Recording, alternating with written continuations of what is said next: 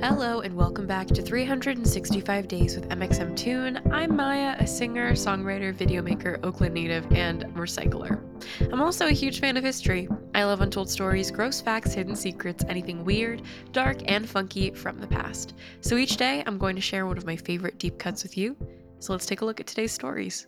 It's 365 with MXMtoon.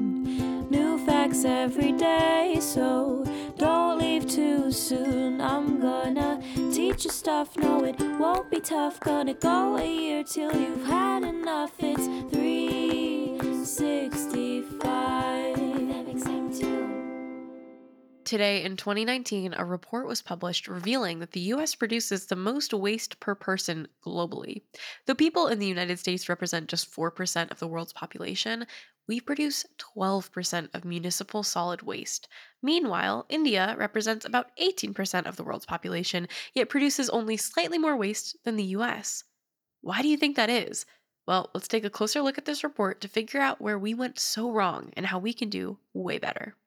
Plastic only came into widespread consumer use in the 50s, and since then, humans have made 8.3 billion tons of plastic, yet only 16% of waste is recycled globally.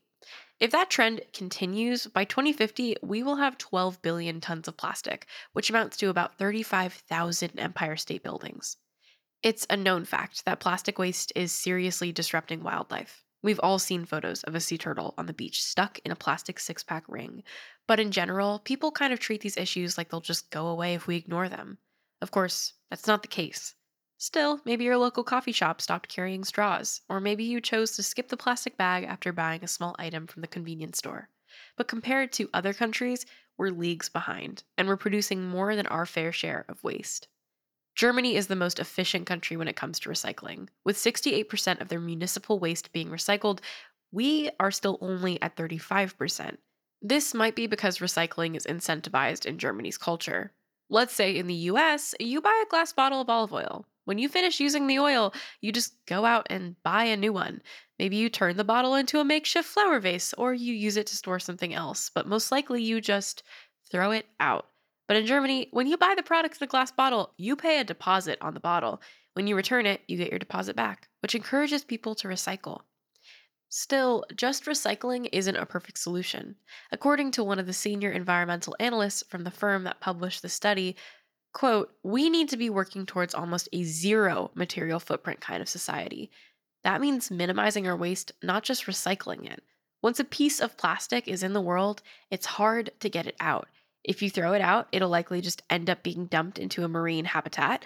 About a truckload of plastic flows into the ocean each minute, the study estimates. Some people burn their plastic, but that's not good either. It releases harmful chemicals that affect the air we breathe. And even from the moment a piece of plastic is being produced, it's being created through substances like petroleum, which are fossil fuels.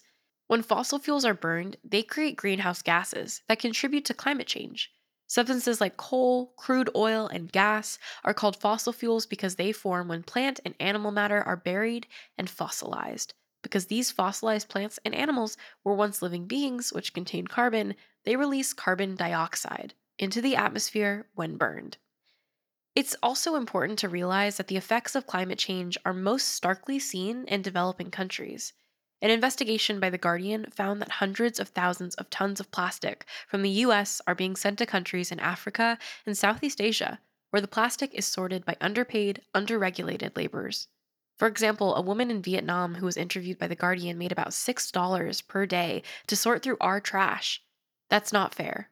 And carrying that knowledge should really make us look at water bottles in a different way. So, what can we do as individuals to stop climate change? Recycling can't save us, but that doesn't mean that we can give up. That means that we change our habits, even in small ways, like bringing reusable tote bags to the grocery store instead of using loads of plastic bags. Unfortunately, this issue extends beyond average people like you and me, though. From 1988 to 2015, just 100 companies were responsible for 71% of global greenhouse gas emissions.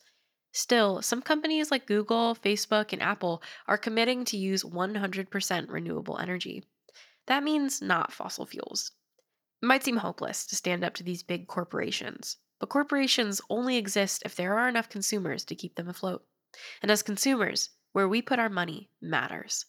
As young people, we're the ones who are going to have to bear the brunt of climate change. But there are some amazing activists in our generation who are rallying young people to be the change that we want to see.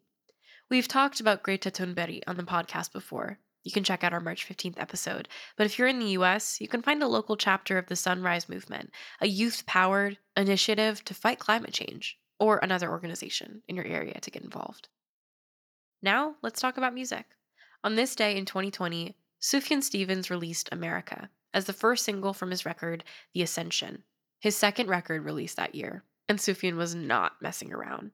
Can you imagine promoting an album with a 12-minute lo-fi single lamenting the failures of your country? That's intense, but the beloved singer-songwriter pulled it off. He first wrote the song in 2014 when he was working on the iconic indie folk record Carrie and Lowell, but it felt appropriate to release it 4 months after the outbreak of COVID-19 in the US.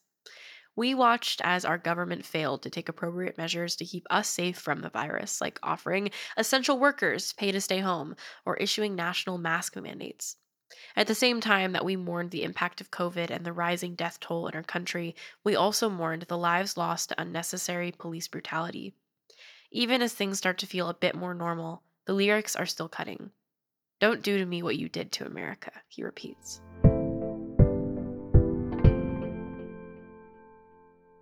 And now for today's final segment, I'll be looking into my own photo archives to see what I was up to on a July 3rd in my life. On July 3rd, 2017, I have a photo here of my cat Scout lying in bed with me as I have my little cousin Mona, who I think at that point was like 2 years old, and my cousin Kaya, also like 5 years old, I think, in this photo. And they were, is that right? Yeah, my math is right.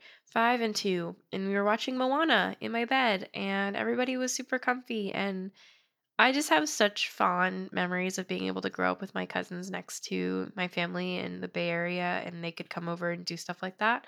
But I love little kids, and being able to like hang out with my cousins when they were 2 and 5 was so cute. And now I live in New York and I'm so far away from them, but I'm excited to be able to go back and say hi to them soon. And we could probably watch some Disney movie then, like Luca. Thanks for going back in time with me, and remember to subscribe wherever you listen to podcasts. You can come back tomorrow for more stories from the past. It's 365 with MXM2. New facts every day, so don't leave too soon. I'm gonna teach you stuff, no it won't be tough. Gonna go a year till you've had enough. It's 3